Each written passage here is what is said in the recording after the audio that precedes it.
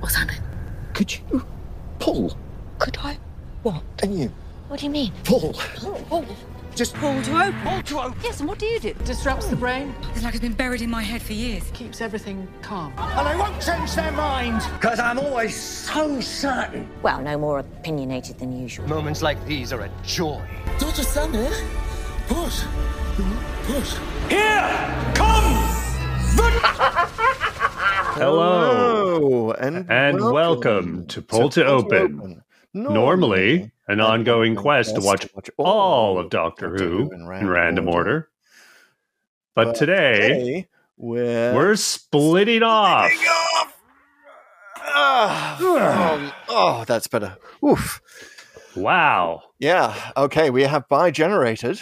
Yeah, I felt strangely out of sync there before we did that. that was weird. But that's because we're splitting off. Everything is weird, and we're both Everything right. is weird. Everything is right. We all win. All our opinions are correct, and especially our opinions about the Giggle. I was going to ask you to do the arpeggio, but you did it. You did it. Come on, how could I not? Actually, whenever someone says Giggle now, if they're a Doctor Who fan, that's what you're gonna get. I'm gonna have to resculpt my whole Giggle. And of course we have to resculpt the entirety of Doctor Who canon now that we know that bi-generation is a thing. And Do we ever? yes. Do we want to talk about that regeneration first? Should we get right into it? I don't know if I have the energy at this point. I feel like if Tennant's Doctor was staggering through things and running on fumes, I'm kind of feeling that way myself now. I'm really like, so I finished watching this less than a half hour ago, and I am still processing it, to be honest with you. Like, Yes. I'm not sure how I'm going to feel about this a week from now, a month from now, 6 months from now. But my lack of certainty right now, I think, means I didn't love it. You know, I'm not cheering. I'm not like going, whoa, yeah, that's awesome. It's like, okay, you know, he kind of forewarned us a little bit. Like, this is going to be big. This is going to change things. So I knew he wasn't going for something conventional. There's obviously this is Russell T Davies, what he was saying. And now I've seen it, and I don't know if I love it. And maybe talking about it will help. Yeah. So first of all, let me ask you, Chris, what did you think of the whole bi-generation thing? I loved it. Now, to be honest, I was spoiled in the sense that I knew that was the rumor. Okay. And the friend I was watching with, also a Doctor Who fan, came up with it independently. She said, you know, this is maybe Tennant's going to stay, right? Is that what's going to happen? So obviously it didn't come out of the wild blue yonder, as it were. Even though the plot did. It's we sort of had the practice for this with the meta crisis, right? Tennant going on and existing in some other form, in some other universe. In this case, that universe just happens to be London. Well, yes, we did sort of have a little bit of I wouldn't call it a setup, but it's definitely an echo of the meta crisis.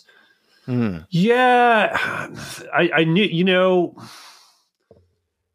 I mean, you could have gone the traditionalist route. Like, think of the options he had. He could have just, Tennant regenerates into Gatwa, off we go, and we're done with that. And that doesn't feel right either, because as we were talking about, even I was saying in Wild Blue Yonder, we only have one more adventure with these guys, and I was already like wistfully like, oh man, I wish I could see more adventures with this Tennant and Donna.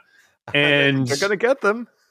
Apparently they can bring them back clearly whenever they want. Now, I don't know if I wanted that though. I feel like, oh, now there's, I finished the cake. I love the cake. Oh, I wish there was more cake. Well, look, there's a whole room full of cakes. And it's like, right. You wanted corridor. You've got room after room of corridor after corridor. Every door leads to a corridor. But I mean, I don't know if having is this as rewarding as wanting, which could be. I don't know if that was the point of this episode. Probably not. But I mean, now that I have it, I'm just like, oh, okay, right. Got it. Well, I got to say that the champagne corks are probably popping over at Big Finish HQ. 'Cause, David Tennant and Catherine Tate have done their big finishes before. This would certainly inspire them to do more. Big Finish does endeavor to make it as easy as possible. So I do think we're going to get a whole line of 14th Doctor adventures. Well, maybe. Here's the okay, like, I don't want to get too far on a tangent here, but you think about like Big Finish is actually kind of a good example of what I'm talking about, because they've gotten more popular, they've gotten bigger, they've gotten more cast, and they've started in the last few years creatively putting companions with doctors and just kind of almost doing whatever. Let's just do a story because we have this available talent. To which there's a certain degree of robbing meaning from the whole thing once they become these cast parties, right? And that's kind of what I'm getting at. The same feeling of like, oh, now that there's a bi-generation and we have these two TARDISes, two doctors, and they can kind of go and do off whatever, whenever. It's a little like, well, isn't this kind of cheapening the whole endeavor on some level? Like, shouldn't there be some consistency, more rules to it than that? I don't know. Maybe call me a stickler, call me a traditionalist. You're probably going to call me something worse, everyone else who's listening who love the episode. But I kind of want something a little more, I wouldn't say gritty and realistic, but I don't know, consistent, I guess. A little more, something I can grip onto, and a little more tangible in terms of like the meaning that it has. And I'm talking both about the episode and what it means for all of Doctor Who, right? Like, that's what I think. Like, because we're getting what we want. We're getting like, oh, yay, we have both Doctors and all this stuff. But now, because there hasn't been that sacrifice that always happens at the end of one of these, it's tough. It's Right. tough. It's a tough place to be because, like, did I want this? That's kind of where I'm going. It does have that feel of RTD didn't want to lose his favorite Doctor. He didn't want to lose Tennant, and we've seen that in the past. Like, RTD does love his characters, and he does like to bring them back, and he does have a hard time killing them for good. And Rose is trapped in another dimension, but oh wait, she's got a dimension cannon, and the dimensions happen to be clashing together. So Rose is back, But I gotta say, just go ahead, finish your thought. I should say that I do think, and I haven't checked the RTD commentary on iPlayer that he said we should all go listen to after it. It does seem, I'm seeing a few tweets pop up about it as we're recording this, because we're doing this pretty much live after it goes out, and everyone's kind of getting their brain around it. It does seem that RTD is saying that he will regenerate into 15 properly at some point, and that what the toy maker has done is actually pull 15 out of the future, and maybe that's why Mel's there. Mel herself pulled out of her future companionship with the Doctor, and we never got to see the actual beginning. Could be okay. Well, interesting. Maybe. Interesting. Okay, that's new information for me. Yeah, but if that's true, I mean, don't take that to the bank. But yeah, there are ways around this, right? Well, listen, you can explain it without saying that 14 lives forever. Well, I'm just going to say two more things about it, and then I think we can go on to sort of the other stuff about the episode. So one is that I really thought, this is a nitpick, but one of the things that takes me a little more out of it is that the regeneration makes even less physical sense than it usually does, right? Which I get it. It's Doctor Who, and I know, again, I've talked about this before. I don't want to go down the whole thing of what's suspension of disbelief and what isn't, but I would say, I'm going to go a little bit down it because this one is like, okay, well, they bi-generate, and one gets the undershirt, one gets the shirt, and one gets the tie, and one gets the pants.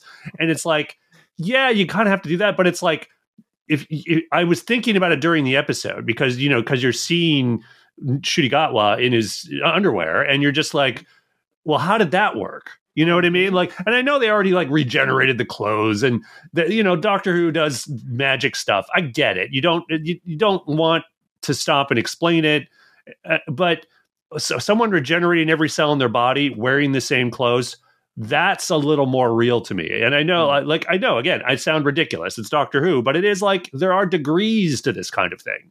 So sorry for the nitpick, but I had to get that out. I'm glad you got it out. I think we want to represent all opinions. We now know for a fact, according to the Giggle, all opinions are correct. So, and I'm standing by mine. Yeah, that's I'm going to throw you off this podcast, Chris. Everyone else has just gone completely balmy and just has these dead set opinions, but not me. Well, that's a good transition. I'll save my other maybe pick about it for later. It's not even really a pick, but it's more like when I said the word sacrifice, that activated something in my brain, which I think is like, oh yeah, sacrifice. That kind of gives stories meaning. And when you duplicate people like this, there's sort of an ontological thing which they hint at here. But I remember other things that do it well, whether it's cloning or whatever, recognize you sort of don't get something for nothing, right? That you may be able to clone someone, but not all is good, and usually there's something that is sacrificed in creating that duplicate in some way. Yes. So anyway, indeed, maybe that's to come. Maybe it is to come. Maybe we've yet to see the end of 14 officially regenerating to 15. It could still happen. Why not have the regeneration twice? I will say I think it is brilliant in the sense that it was set up that we've seen that image of Shooty saying, will someone tell me what the hell is going on? First of all, not aware that he wasn't wearing pants at the time. But secondly, it's in plain sight. He is wearing Tennant's shirt and Tennant's tie. Right. Yeah. Not undershirt, right? So I like that setup. Like, it did take me a while to realize, like, wait a minute, why is he in his pants? And then you have the other thought, which may occur to some of us more than others in a given lifetime. I wonder if David Tennant's going commando. And yes, I believe, I don't know if RTD is yet to confirm that, but I'm taking that one to the bank. That's headcanon. Shooty got the underwear. Tennant got okay. It was See, it gets you thinking. Did we want to think about these things? I don't know if we did. You know what I like here? So RTD is shamelessly stealing from a lot of stuff. He's shamelessly stealing from the Curse of Fatal Death, I believe, with the eyebrow language. Right. That was actually, you remember, it was in Spearhead from Space too. I was surprised he didn't say Delphon, because that was the planet, but they said the queen of something else, which isn't necessarily the planet. But I figured that would have been an obvious name to drop, but they didn't for some reason. Yes. Yeah. So we replete with references, by the way, the whole thing, incredibly so. Well, let's talk about one of the big ones, which was right there in front of us, Mel, yes. Yeah. She's back. She's back early. We got a mention of Sabalon Glitz, who died. That's right. Well, you had to explain it. Mm-hmm. So, but like just the word Sabalon Glitz, I'm sure RTD just loved typing that. Just he loved typing the words Mavic Gen. Like, this was definitely a feast of shout outs with all the old Who fans pointing at the screen like the Leo DiCaprio meme. I recognize that. Also, by the way, I love that he stole shamelessly from both from himself and from Flash Gordon. Right, picking up the tooth that the Master is trapped in. Oh yeah, is exactly okay. What I can't say I'm super up to speed on Flash Gordon, but at the end of Flash Gordon, Ming is dead, or he vanishes, and then a hand comes out and plucks his ring, and at the same time you hear Ming's laughter echoing in the background as we kick into the Queen soundtrack. Oh, I just assumed he was just referencing himself from the end of time. No, it was the one prior to that. One of the times when he came back, but it was the Last of the Time Lords. Last of the Time Lords. Yeah. Yeah, which in itself was a Flash reference. I think it was more of a Flash reference this time because he added the laughter. Yeah. But there's also a reference to Inspector Spacetime from Community. This is getting super nerdy. But the big crux point of the Community episode, where they've got the fan convention that Troy and Arbet are going to, if you know Community, is who are they going to take the photo of the inspector and Reggie. It's basically the inspector and his companion, and they're bifurcated. I think they actually say it in the show. They're bifurcated, so everyone's taking a special photo where they're kind of merged into one person, and they're like pulling apart from each other, exactly like Tennant and Shooty. Exactly. Oh my God. Same. So it sounds like he lifted his reference. Massive twist to the story and the Doctor Who universe from Community. Yes. I'm sorry, I've never seen Space-Time. that. Wow. That's crazy. Well, listen, I want to get into some more references, and I definitely want to talk about Mel. I definitely want to talk about the toy maker. But before we do that, Chris, how about we do some housekeeping? Yeah, let's do that. So, Pull to Open is a podcast. It's also a website, pulltoopen.net. It's a Patreon. It's on every social network that you can possibly imagine, and some that you haven't. And you know what? It's correct on all of them. Pete, what are the correct handles for? We're at Pull to Open on TikTok and Blue Sky, I want to say. Yes. Yeah. And Pull to Open 63 on pretty much everything else. Please leave a review if you can. So if you're in a podcast app, chances are it might be Spotify or the Apple Podcast app. If you could rate us with a star rating, I'm seeing 5 stars in front of me for some reason, but you go ahead and leave whatever you want. And reviews in the Apple Podcast app really do help the show. Yes. And they're all correct. All opinions are correct. All correct. And you know what? If you've reviewed us once, do it again, because you know what? The oldest rule in the universe is best out of 3. Exactly. Apparently. So okay, let's talk about Mel a little bit. So Mel's great. We like Mel. It's fun that I like that they just sort of had this quick explanation that she just hitched a ride back. Sabalom Glitz lived to be 100 or something. 101. So he must have been younger, I guess. So I mean, Mel, obviously she's older now. You know what it is, presumably. it's all that carrot juice. There it is. The Giggle was just entirely secretly a PSA for carrot juice. Yeah. Well, I also like that her story wasn't super awesome. Like she kind of, came back, kind of just didn't have a lot going on, and then just, got a job at Unit. So that's all to the good. And but what I really want to talk about is Neil Patrick Harris as the toy maker. And I thought, now like I've already said, there's certain parts of the story I'm not sure how I feel about. I loved her performance and really everything Davies did here with him. Really, I thought it was a really, really great interpretation of what he is. How he would sort of behave now in this sort of more modern world. And even though they were more or less superficial, the points he was making about, society and culture and everyone being online and playing games. And I love when he talks about head games and mind games and that he's fallen in love with humanity. All of that was amazing. So good. Yes, he loves us because of our cheating and our ghosting and our our deceiving and he basically loves our social media. Good God, could an episode have got more close to the bone about what ails the world today? Right, everyone being right, everyone shouting at each other that they're the reasonable one and everyone else is wrong, and cut to the Prime Minister. That's a wonderful scene of the Donna. Yeah, I like the way of thinking about that. Everybody wins, and I think, you don't have to think too hard about it, but I do like that sort of point making of, look, someone's got to lose for us to make progress in anything, and someone actually has to be wrong. Yeah, exactly. Someone's got to be wrong out there, which is, it's a simple point, but it works really, really well. And I also like that is plausibly a way the world would just fall into chaos and a plausible motivation for the toy maker.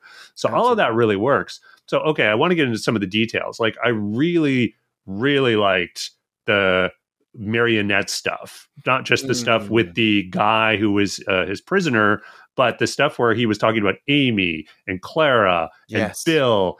And going in and out of his accent at the perfect times, those little close-ups of Neil Patrick Harris going, well, that's all right then. American accent. Yes. Yeah. Well, that's all right then. Yeah. I mean, it just like a sardonic internet commenter, just jumping in at those moments. And of course, he's absolutely right. I mean, at its best, the show does play with this notion of like the Doctor messes people up, and being with the Doctor messes people up. And oh my God, I don't think he's even like, if you look at all of New Who companions, is he even batting 500 on them being okay and back home? Like I don't think he is. Martha's kind of okay, but also will never be the same again. Like she didn't exactly just go back to her life as a doctor in the hospital. She had to go work for UNIT and run around, blow things up. Yeah, Amy no, Clara no. Yeah. Most of, I guess, the Whittaker companions made out okay. What I really loved about that scene was that I think if you are enough a Doctor Who fan, you're doing exactly what the Doctor does at that moment. So you're like, and I did it. I was saying the sort of the mitigating reasons out loud, like when he did the Amy Pond thing. And she touched a weeping angel and then she dies. And I was yelling at the screen, but in her 80s. Which the Doctor is like, but she had a full life. Like, we're apologists for him, which is kind of a very creepy revelation that the Giggle has. So yes, like you, I loved Neil Patrick Harris. If there are any listeners in Germany, I wanted to say on behalf of the English-speaking Who fan world, we're so sorry.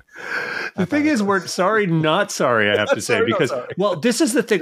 He seemed like, I think he might be a fan of Pull to Open in terms of like Davies, right? Because like the way he wrote him, like these sort of, he didn't forget about the racism, he just made it subtler, and like it sort of weaves it, like he's just, he weaves it in and out of the accent. He just uses these conventions to kind of one up people, like when he has that comment about the guy's skin or whatever. He doesn't even say about his skin color. It's like, you're more used to tropical climates, aren't you? Or something like that. It was, ooh, that's slimy. And like all of that stuff, I think really, really worked. Just this whole dance sequence through UNIT.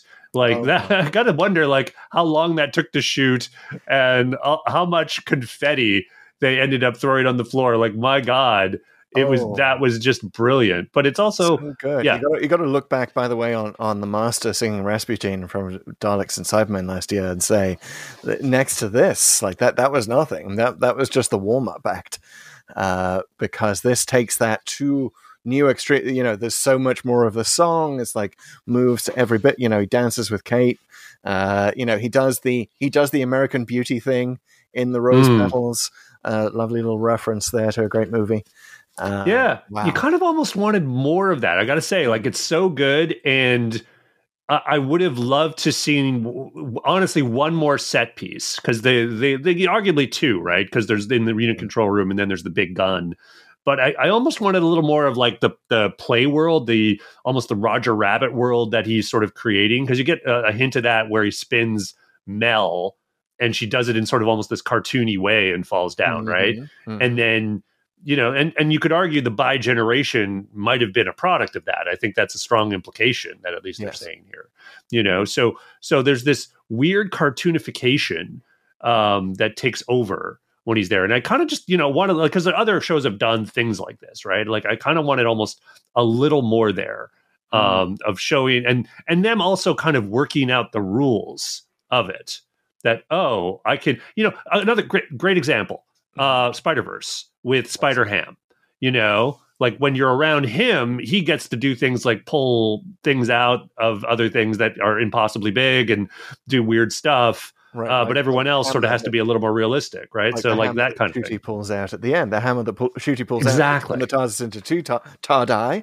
TARDIS, yes, it's TARDIS, isn't it? Unless the whole Mavity thing has changed more words than we knew.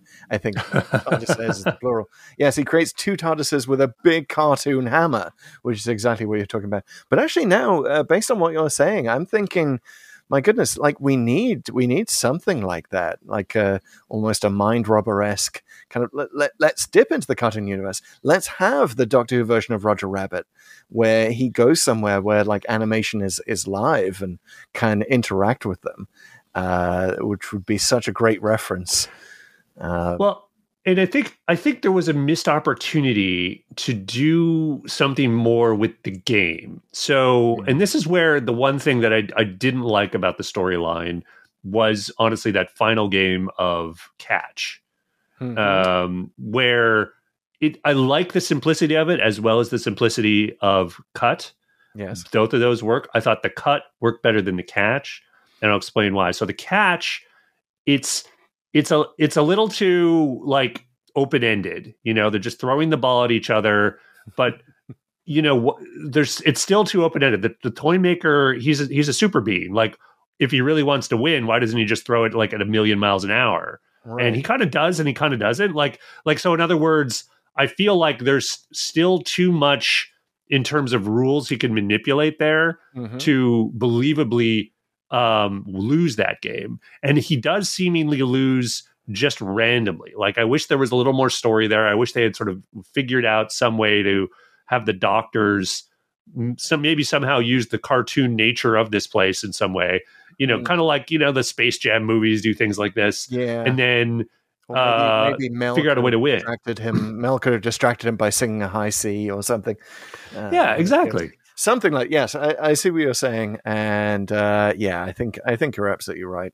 I do like, though, that they were simple games, like you said, specifically because the games in the Celestial Toymaker were so rubbish.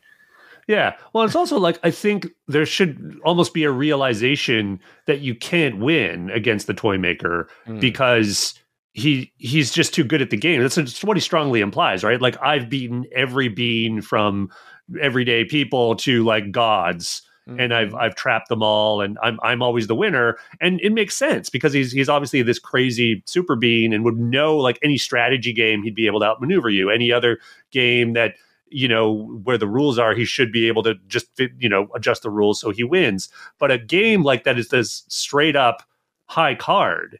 Like, if he's actually playing by some sort of rules, he can't. Like, that's sort of the realization. That's why Cut makes sense. It's like, okay, it's completely random. Like, like it's basically like it's 50% chance, well, you or me, like that's it. And that's the only game you can, like, a coin flip is all you can win against the Toymaker, and you only have a chance to win. You can't guarantee a win. So that's good. But the ball thing, game, and he'll just speed it up on you.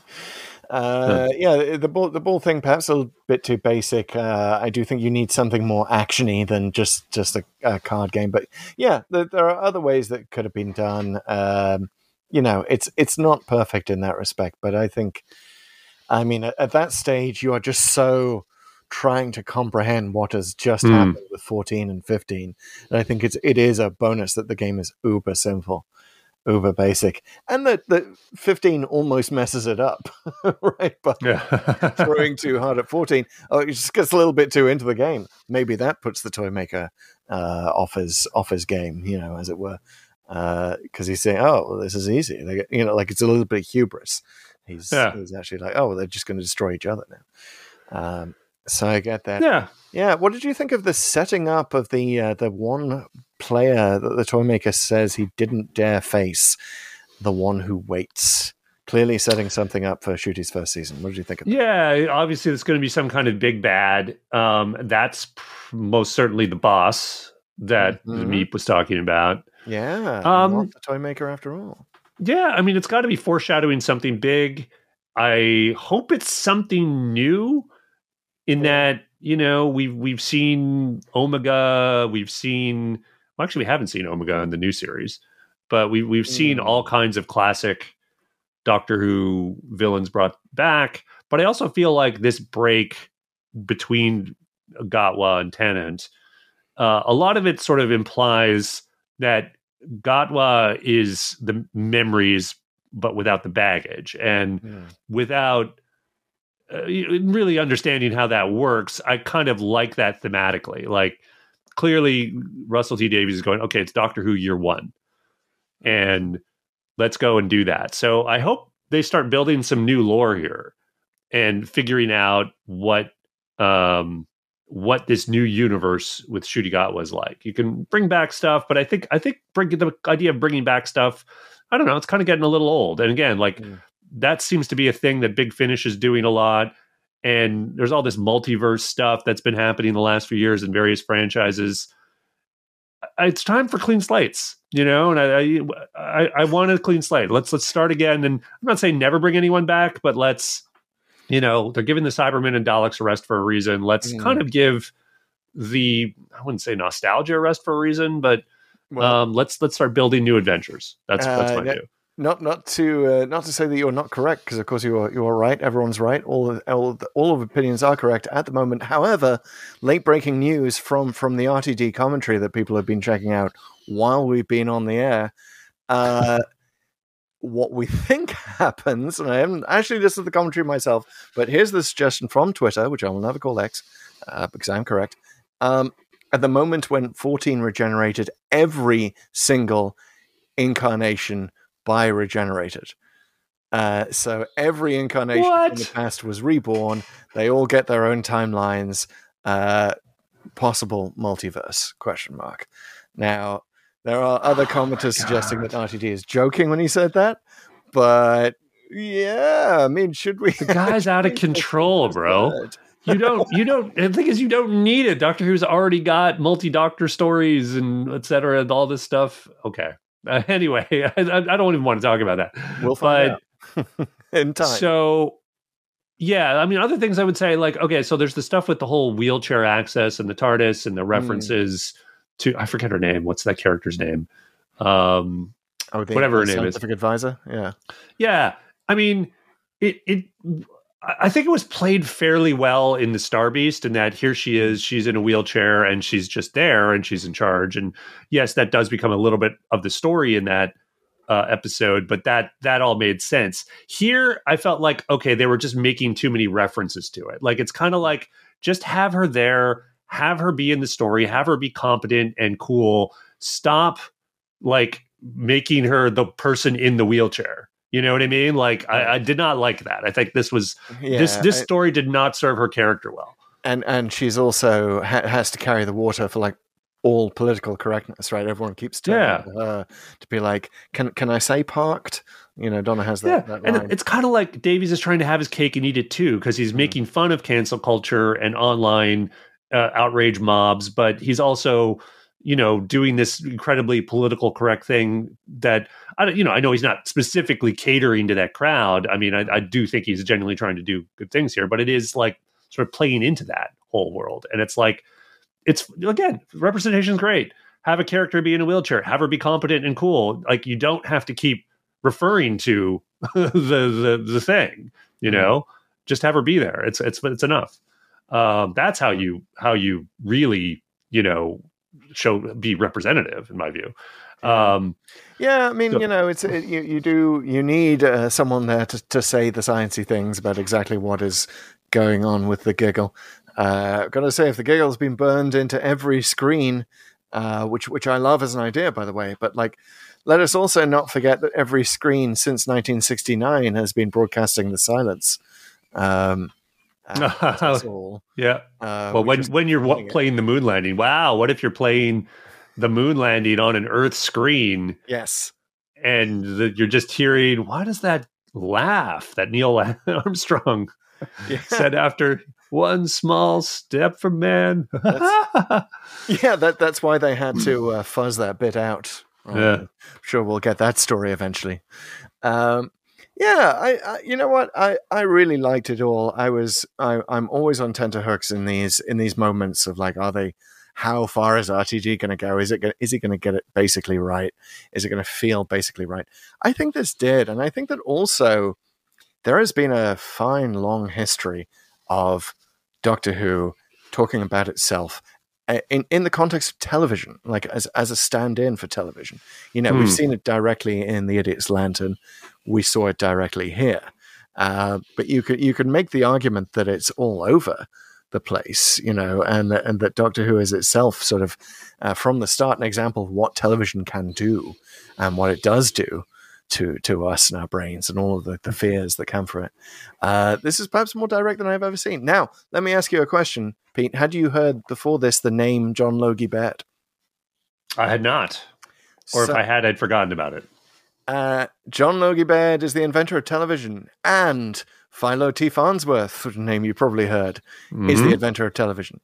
This is and it's kind of perfect for the giggle, right? Because the Americans are right. Philo T. Farnsworth invented television, and the Brits are right. John Logie Baird invented television. Like they both did different bits of it at different times, and it's a very complicated and tangled history. And I've long wondered about this because it's like it was so weird coming to America as a Brit to discover, oh, you guys all venerate this Philo T. Farnsworth guy. What's up with that? Have you never heard of John Logie Baird? Like he always gets who got to the patent office first? That's what I want to know. Well, it depends what you're patenting, right? I think true. that's I haven't had time to look into the history of it. When we do the giggle for real in the Pull to Open random adventure, I will certainly have History Corner on who is the correct one. But it's one of those disputes that just, I remember reading about it and I think, oh, well, this ultimately has no answer. And ultimately it's a bit sort of, it's patriotic, it's nationalistic, it's whoever you want it to be. Do you want it to be the Scot or do you want it to be the American?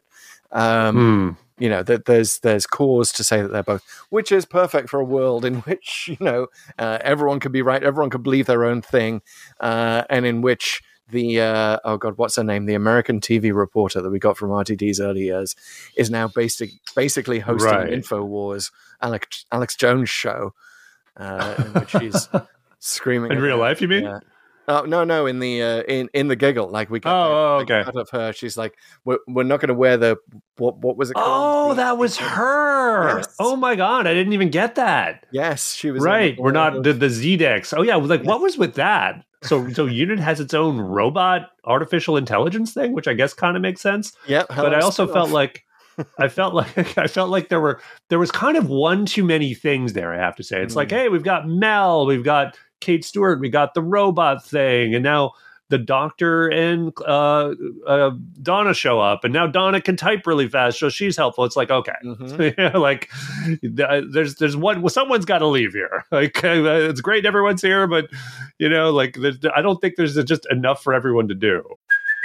Hey, it's Kaylee Cuoco for Priceline. Ready to go to your happy place for a happy price? Well, why didn't you say so? Just download the Priceline app right now and save up to 60% on hotels. So whether it's Cousin Kevin's Kazoo Concert in Kansas City, go Kevin, or Becky's Bachelorette Bash in Bermuda, you never have to miss a trip ever again. So download the Priceline app today. Your savings are waiting. Go to your happy place for a happy price. Go to your happy price, Priceline. Yeah, it's a common problem and certainly one that Chris Chibnall ran into a lot. I think handled pretty well here. Like I feel if it was Chibnall, he would have thrown in another companion working at Unit, and we would have even more of a division of labor. And he just sort of keep splitting them and splitting them and splitting them, like the toy maker talks about splitting the Doctor endlessly, which I thought was a wonderful idea, and kind of want to see him come back and do that. Yeah. Well, I got to say, the special effect of the beam going through Tennant there was really good. I thought that was pretty awesome. Just sort of having him kind of like zap through and sort of suspended a little bit. And what's interesting is he basically dies the same way, or, the regeneration is forced in the same way as Jodie's was. Pretty much the same kind of, big laser weapon, big gun. Yeah.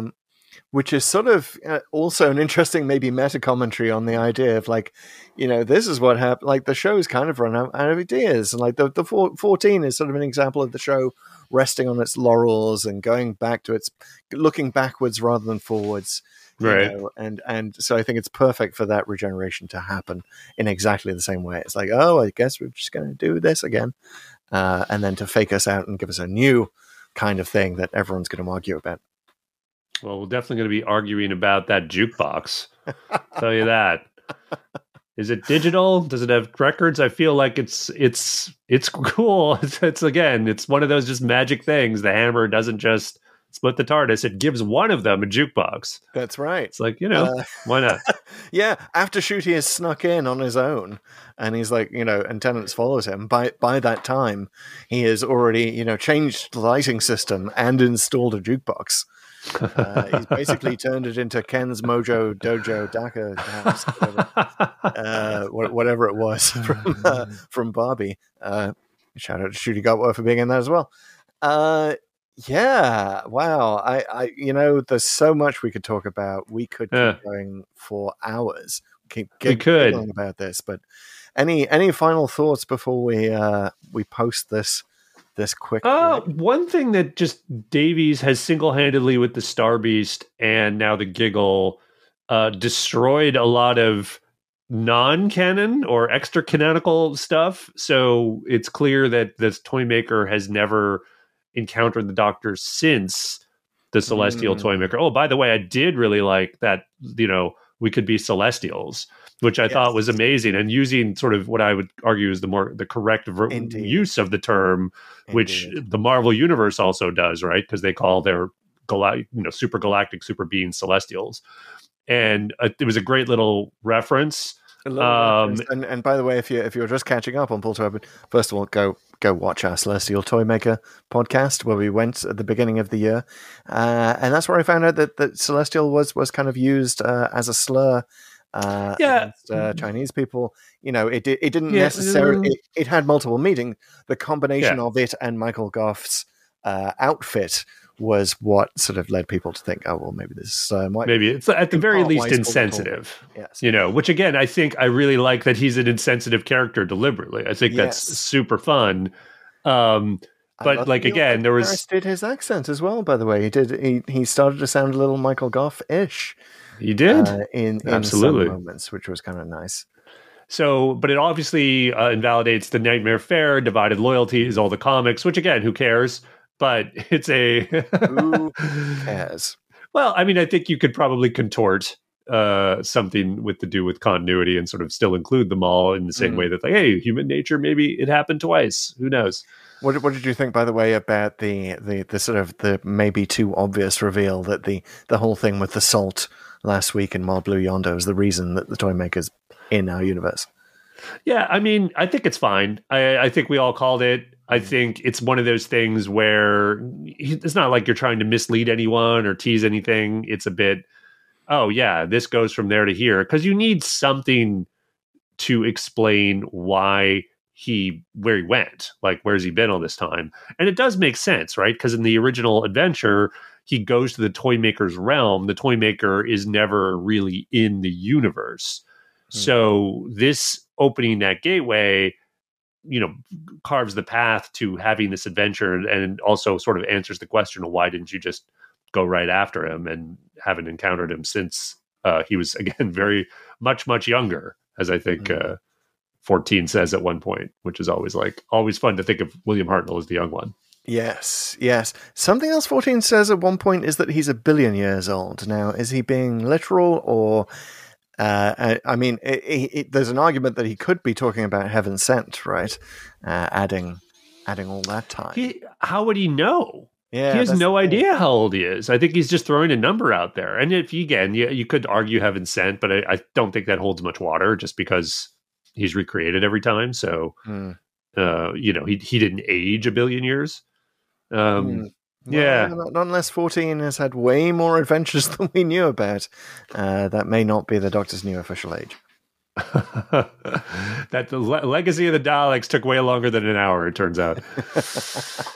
All right, so we'll save other commentary about this for when the randomizer actually brings us here. But folks, look forward to our next Pull to Open in the regular sequence, where we're going to talk. What are we going to talk about? I actually completely forgot. Talk about A Christmas Carol. That's what it is. Which, my goodness, the randomizer has taken us there.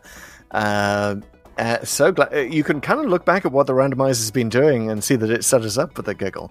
But we will get to that when we talk about why the randomizer did what it did next week in the Christmas Carol, and we'll probably have some more Giggle thoughts by that time as well. So keep it right here at Pull to Open. We'll also be doing special quick reaction on Christmas Day, the Church on Ruby Road, the Christmas episode. Pete, I gotta say, I don't know if I can officially say this, but I have seen a trailer, not the BBC trailer, the Disney Plus trailer. I've seen it ahead of time. Oh my!